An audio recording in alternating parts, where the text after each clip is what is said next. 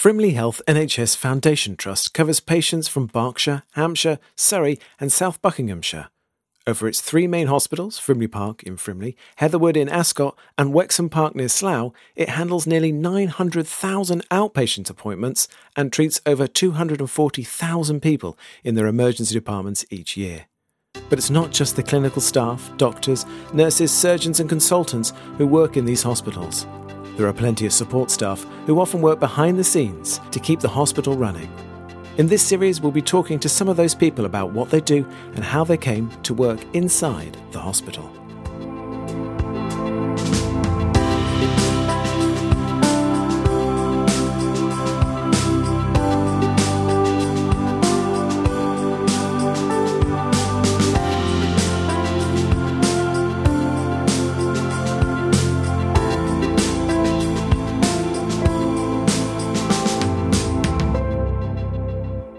In this episode, we look at support staff working with the clinical teams to help with ongoing learning, support and training for the staff of the Trust.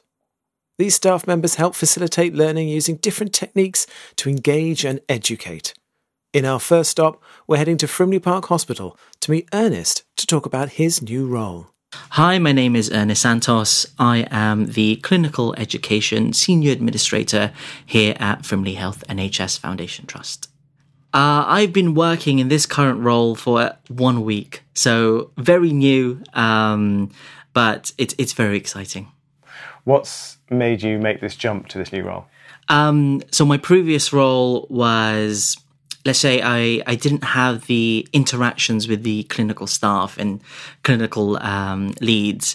One of my main motivations was working with those clinical staff again and having a closer impact to teaching our staff and then that impacting in good quality patient care.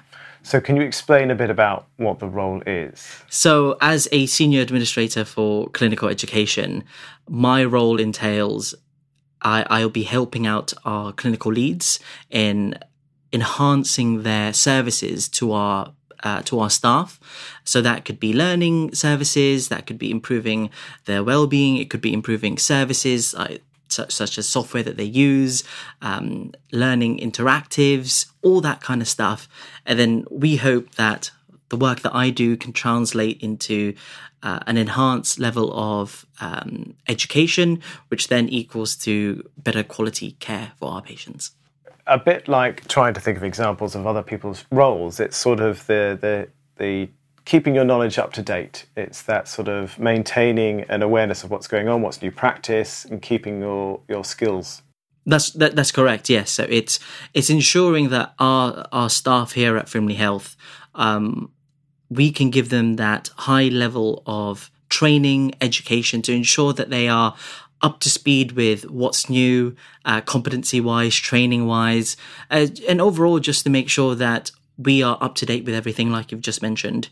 And that all translates into better patient care. We provide fantastic patient care already, but we know if we keep striving for better education, better training, we know that we'll be ahead of the curve, meaning we'll be just outstanding in patient care. Could you describe to us what a typical day for you might be? A typical day? A typical day would be, first off, answering some emails, any inquiries regarding where I am at certain projects. One of the projects that I'm leading in right now is digitizing our competency database. So that's tracking staff members' training and so on and so forth. And it's making it digitized so the learner and the staff member, they're able to access their own competencies, and it just makes their experience knowing where they are within their learning pathway, as per se, a lot easier. And that means we're also able to keep track on where they are and where we can improve their training, give them more training opportunities. So that's one part of the day. Another is creating content for the clinical education team. So that might be training content or training videos. That might be campaigns that we put out in social media. It's a wide range. But like I said, as recording this interview, I've been a week in. So it's still fairly new. I'm still kind of getting a grips with what is expected, what they want me to do and what I can do. But, they've been really supportive. They've given me the time, even though it's only been a week.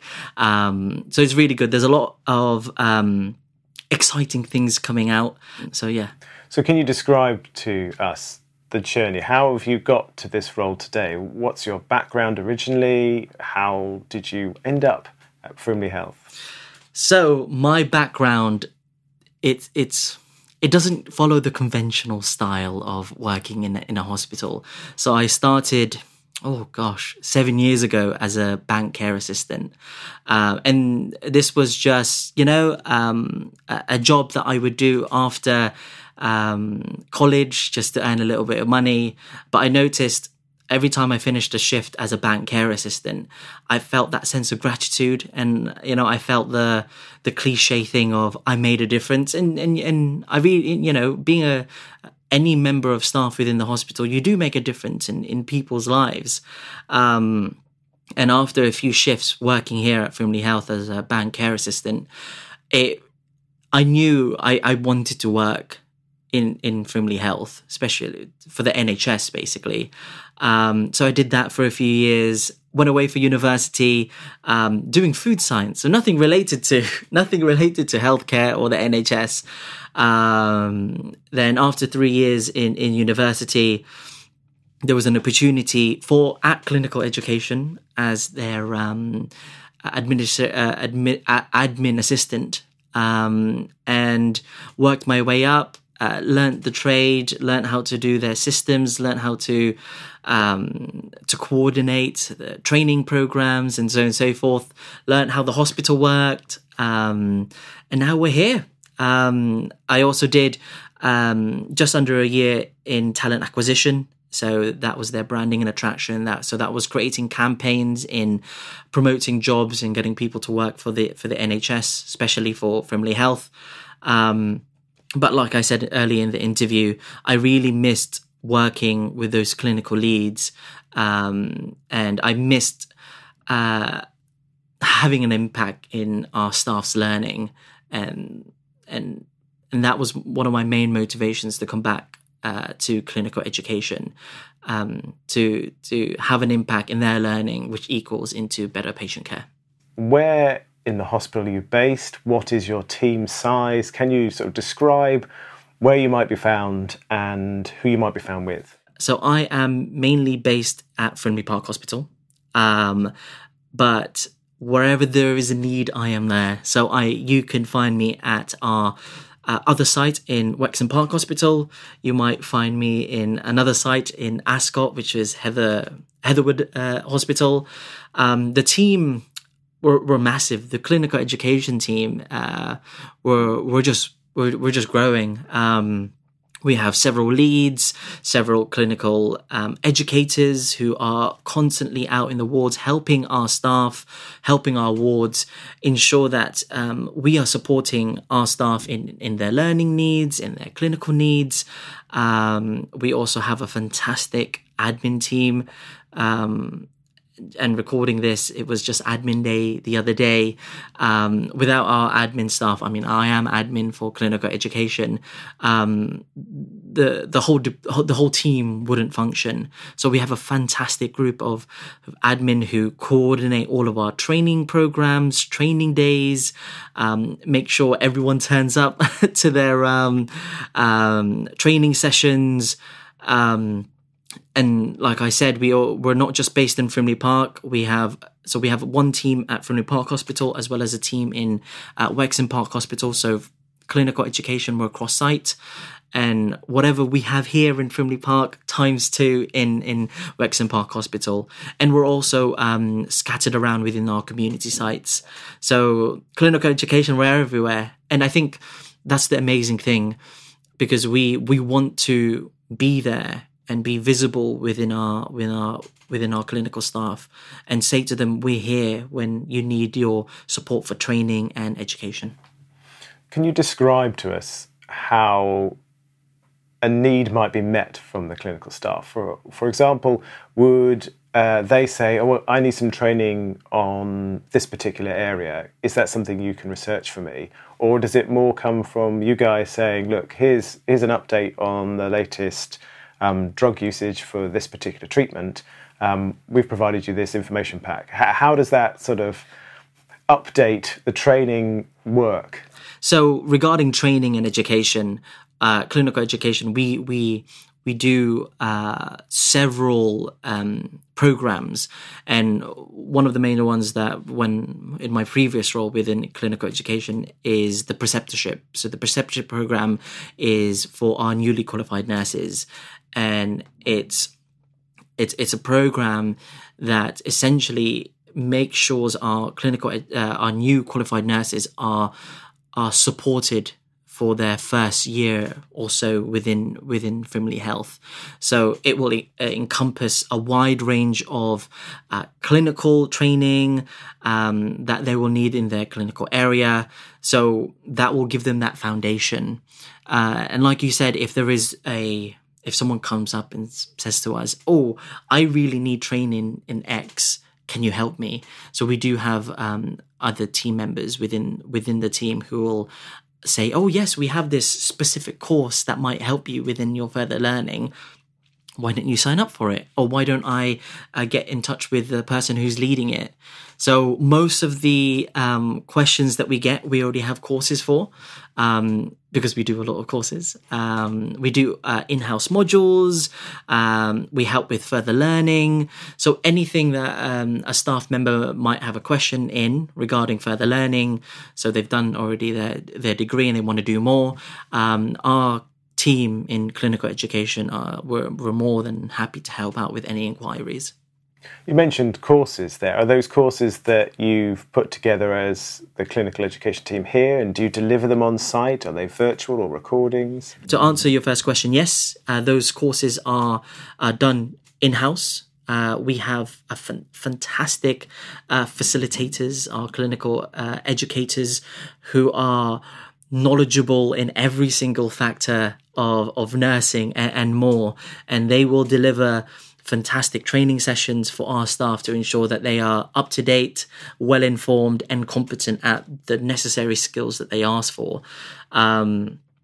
We also, the great thing about clinical education, we do it all in house. So that means we know what's going on. We can control and modify our training sessions to meet the needs for Frimley Health. And I think in my personal opinion, that's fantastic, because we don't just teach generalized teaching. We alter it and modify it to ensure that it suits the needs for Frimley Health and for our patients and the people that we serve. Doctors, nurses, they're busy. It's difficult to find time to do stuff. Therefore, planning fixed face-to-face training is a commitment to do so. By having the ability to go digital, having videos, content available on demand, do you think that's been a benefit to clinical staff because they can find moments where, oh, I've got a moment here, I could just, jump into this and have a look at this, watch this? I think it is a benefit already right now, having a hybrid approach in consuming learning education content. I think you hit the nail on the head there. Some staff members just do not have the time to attend a face-to-face training, additional face-to-face training. And, if they want to get more learning out of there, it's difficult for them to have that safe allocated time. And that's just the nature of where we work. It's, we have a lot of our clinical staff, they have a lot of workload that they need to do, and they have our patients to care for. But having a digitized platform where they, like you said, that they can access on demand, that can help them go into a path that they want to go into, I think will be, in my opinion, extremely vital in the future. We are doing that already. We have our online learning portal, OLP. So Paul and his team, they've been doing a fantastic job in developing that application, the online learning portal. I'm sure I'll be working alongside with Paul and his team quite a lot, just because online learning portal, videos and learning, they all marry up. And I feel like if we have that base of good level digitized learning, as well as pairing it up with our face-to-face sessions, I think that will be a future. Looking back at both your past roles and the role you've just started, what for you is a memorable moment in working in clinical education? A memorable moment working for clinical education is definitely when I was their simulation technician, where we would provide fantastic simulated training sessions that involves a mannequin. And this mannequin can breathe, can talk, can blink, and it just gives that added realism, but in a safe learning environment for our nurses and for doctors. That has to be one of the standout moments where when our staff members, nurses, doctors, care assistants go into our simulated environment and they do a scenario and they learn so many things during the simulated scenario and after. That's probably a highlight, because the feedback that I got when I was doing that role, it brought that kind of fuzzy feeling where I made that massive impact to them. And they would say, wow, that training session really helped me out in X, Y, and Z. And knowing that I helped them out a little bit in their pathway, in their education and further learning, that's a big standout, memorable moment for me.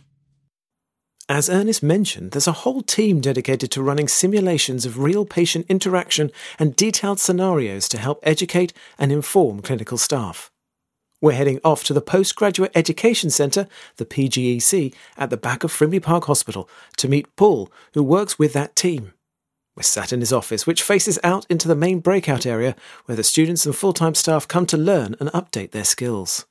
Hi, my name's Paul Wilder. I'm a learning, simulation and digital services technologist, mostly based at Frimley Park Hospital, but technically cross-site. The role, what does it mean? It basically means that I get involved with anything to do with technology-enhanced learning, which is a bit of a buzzword, TEL, but effectively anything that is technology-related that helps the education of any of our staff. And that can be anybody from a healthcare worker through to a consultant.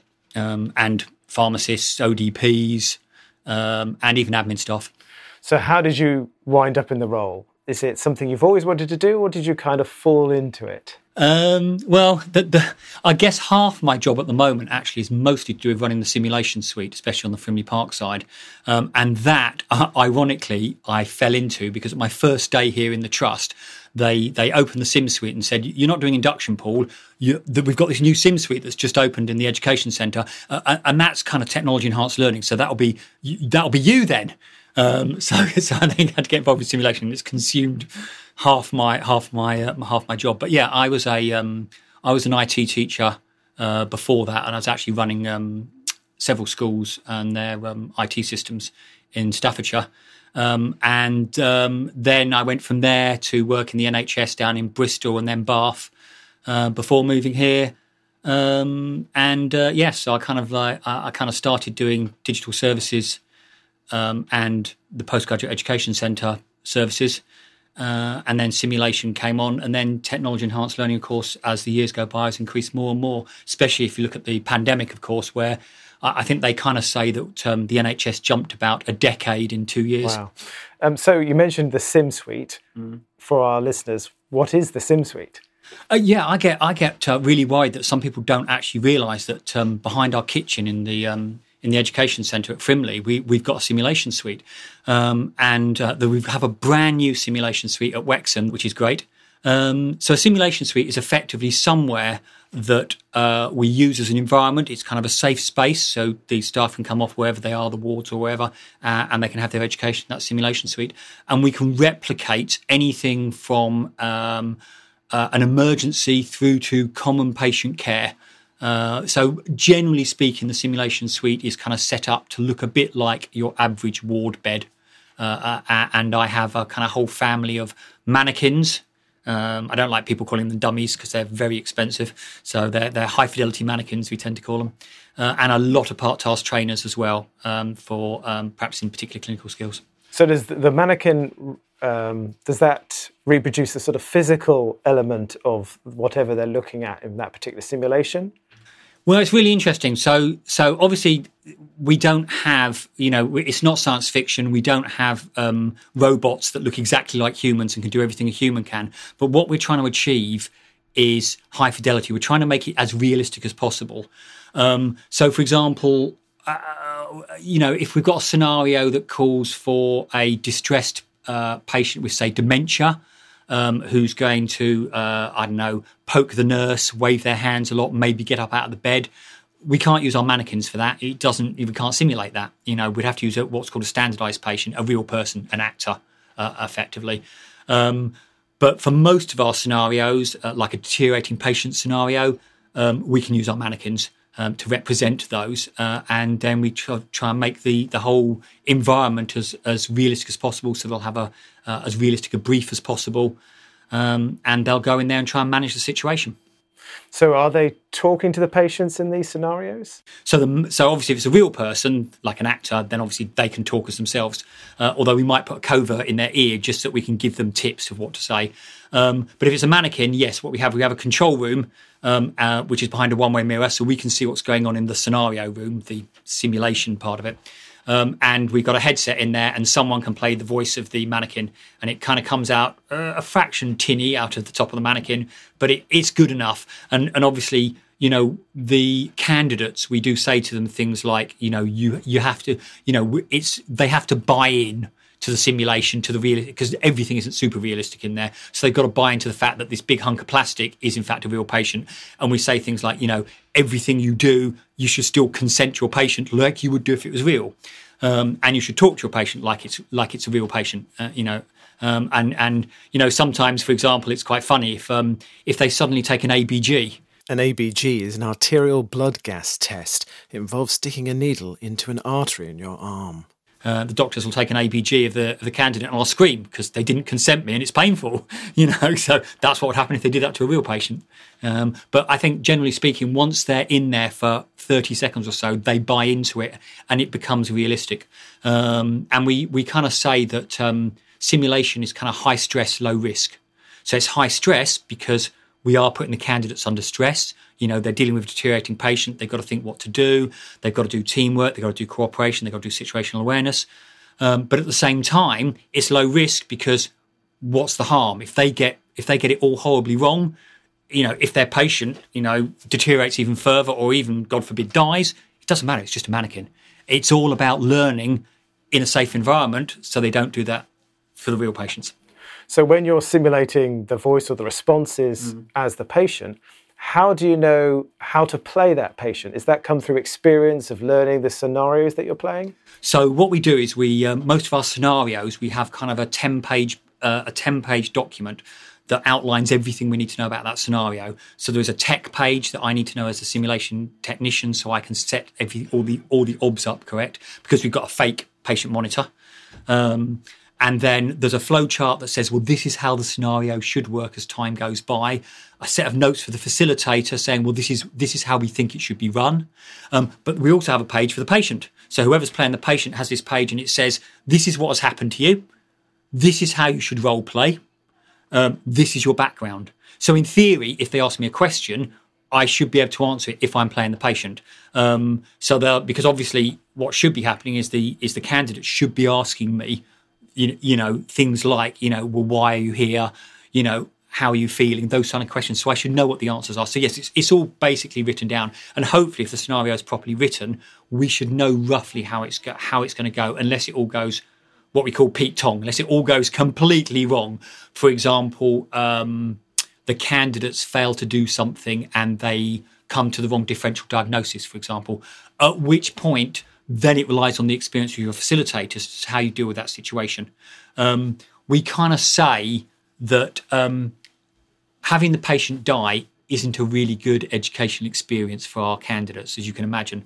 So it's all about what we kind of call get out of jail free cards. So if it's all going horribly wrong, maybe if it's, say, student nurses that are in there and they're just not coping and they just don't know how to deal with it, maybe what happens is a senior nurse just pops into the room or just phones up saying, well, how are you doing? Do you need any help? Hopefully, though, if they're following their kind of ABCDE. ABCDE stands for airway, breathing, circulation, disability and exposure, and is a checklist used to make assessments of patients. They should escalate if they don't know what to do. And we have a fake phone in the room, so they can actually phone up whoever they want, and they'll just get us in the control room pretending to be the operator. What is a typical day in your role? A typical day. So basically, people are always saying to me, what are you doing next week, Paul? And I'll go, well, I have no idea. The problem is, from a simulation perspective, anybody across the entire trust could book the sim suite to do simulation. So every single day is different. The only day that I'm relatively assured is Tuesday mornings when the medical students have their sim.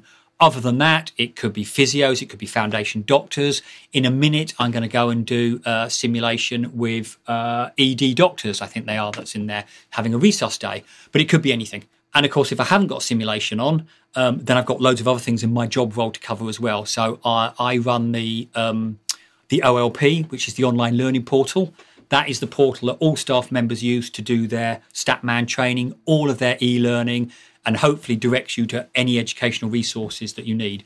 So that's our online learning platform. I also run CATQR, which is our online attendance tracker. So all formal education sessions that the Trust runs should either be recorded in OLM or CATQR. So that's CATQR is exciting, relatively new to the hospital, but it means our candidates, when they go into a class, instead of writing their name down on a register, they just scan a QR code and it's registered on their app. I guess, what's the best bit for you about the role? What's your, the thing that you enjoy most? I like most of them. I mean, I like a lot of people, I suppose. I'm not amazingly keen on the admin and paperwork, but I like a lot of my job because I feel I'm an important part in the cog. My job, effectively, as I see it, is I support educators in the trust. The educator's job is to support our frontline staff in the trust. The frontline staff's job is to provide care for our patients. So I'm kind of like 3 steps back, but I'm a vital cog in doing that. And I think what I really like is there's this phrase called horizon scanning, which basically means looking at the horizon from a technology perspective. What is coming up on the horizon? And part of my job role, which I really like, is to look at that technology and go, is this affordable? Is this effective? Can we use it in the trust to make what we do better? And that's what it's all about. It's making the job better from a technology perspective. I'm not interested in really expensive, fancy gadgets. When I worked in school, it was a different matter. Interesting, fancy gadgets are really good for teaching kids because it gets kids excited, but not in a hospital. I want to spend NHS money on providing effective technology solutions that make the job of our educators easier to allow them to make patients have better care by their staff. At this point, we leave Paul's office and head over to one of the simulation suites where a simulation will be taking place today, and we get to listen in. Okay, so this is a typical simulation suite layout, which consists of 3 rooms. So you have the viewing room, which is also the briefing and debriefing room. You have a control room, which has a one-way mirror, and then you have the scenario room. So you've got a one-way mirror, so it looks like a mirror from this side, from the candidate's perspective. We have a mannequin in kind of a vaguely generic bed layout, as if it was on a ward. And then in my hand, I've got some paperwork for what we're going to do, and we're going to do 4 scenarios this afternoon in this particular case, which is for a resuscitation study day for ED. So the first scenario is an 82-year-old who's tripped on the pavement, and she's got a large laceration to the left side of her head, and she's still bleeding when she comes into A&E. So effectively, my job as a sim tech now is to set up the room to make it realistic for ED for that first scenario, and then make sure that my virtual patient monitor will show the correct obs when it comes to it. So the SATs, the blood pressure, the heart rate, all of those kind of things. So one of those scenarios you mentioned, obviously, there is a large cut to their head. How do you simulate the large cut to the head? Good question. So We've got two basic ways. Well, there's several ways of doing it. The really cheat method is just not to do it at all. And when they expose and check the patient, we just say over the loudspeaker, yeah, you can see a large cut to the head. So obviously that's really quick. It's not very realistic. And of course, we're trying to make it realistic. The second way we could do it is we could just use a photograph. So we could get an appropriate photograph. We could just put it there. And then when they expose the head, they'll see the photograph. The third way is, which is probably what we are going to do, is I have a whole set of pre-made modelled latex injuries, basically. And I will take one of those, I will stick it to the side of the head with a bit of latex glue, and then they'll see it effectively. And then if they are a bit confused by what they're seeing, which they might be, we just tell them over the speaker if we need to clarify anything. And then the fourth method, which is the most realistic but the longest to do, is to do what we call moulage, which is, moulage I think is French for mock injuries, but effectively we've got a big makeup kit. We can take that makeup kit and we can actually use the makeup to actually completely make a injury on the side of the head. Are there particular sort of simulations where you would choose to do that more realistic over potentially, the resuscitation one here? Maybe that's not as relevant for it to be realistic. What sort of scenarios would there be that you think you use that more realistic technique visually? I think, well, like everything in simulation, what it actually comes down to is why are you running this scenario? What is your educational objective? And that kind of leads everything to do with the simulation in terms of a lot of the clinical skills they have to do, not just the injury. I remember quite a few years ago we did a burns victim.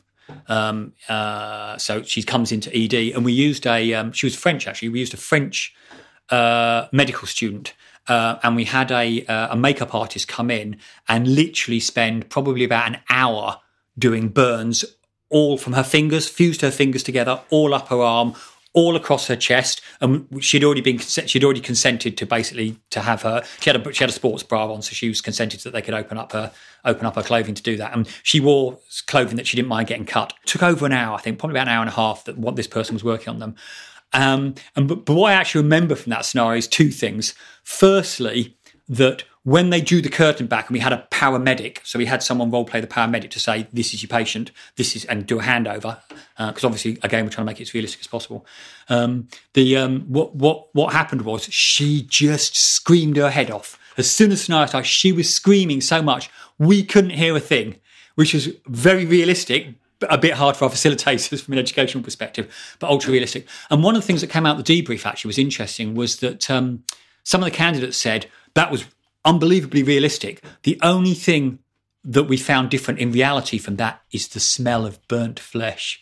And actually, I've looked into trying to replicate the smell of burnt flesh since then, without much success, unfortunately.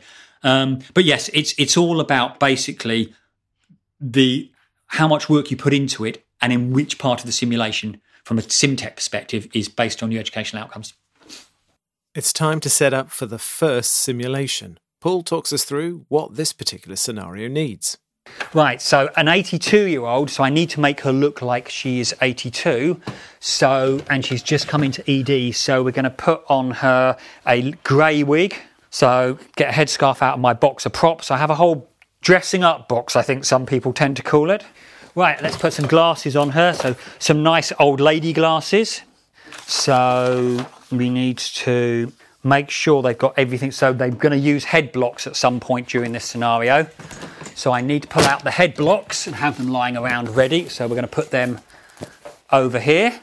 So now I need to sort out this blood.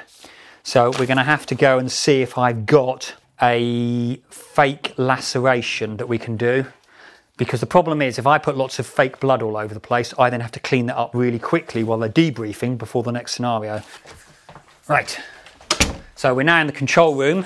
First thing I'm going to do then while I'm doing this is I'm going to switch everything on. So I'm going to switch on my control device and the audio-visual kit that means that they can see what is going on next door.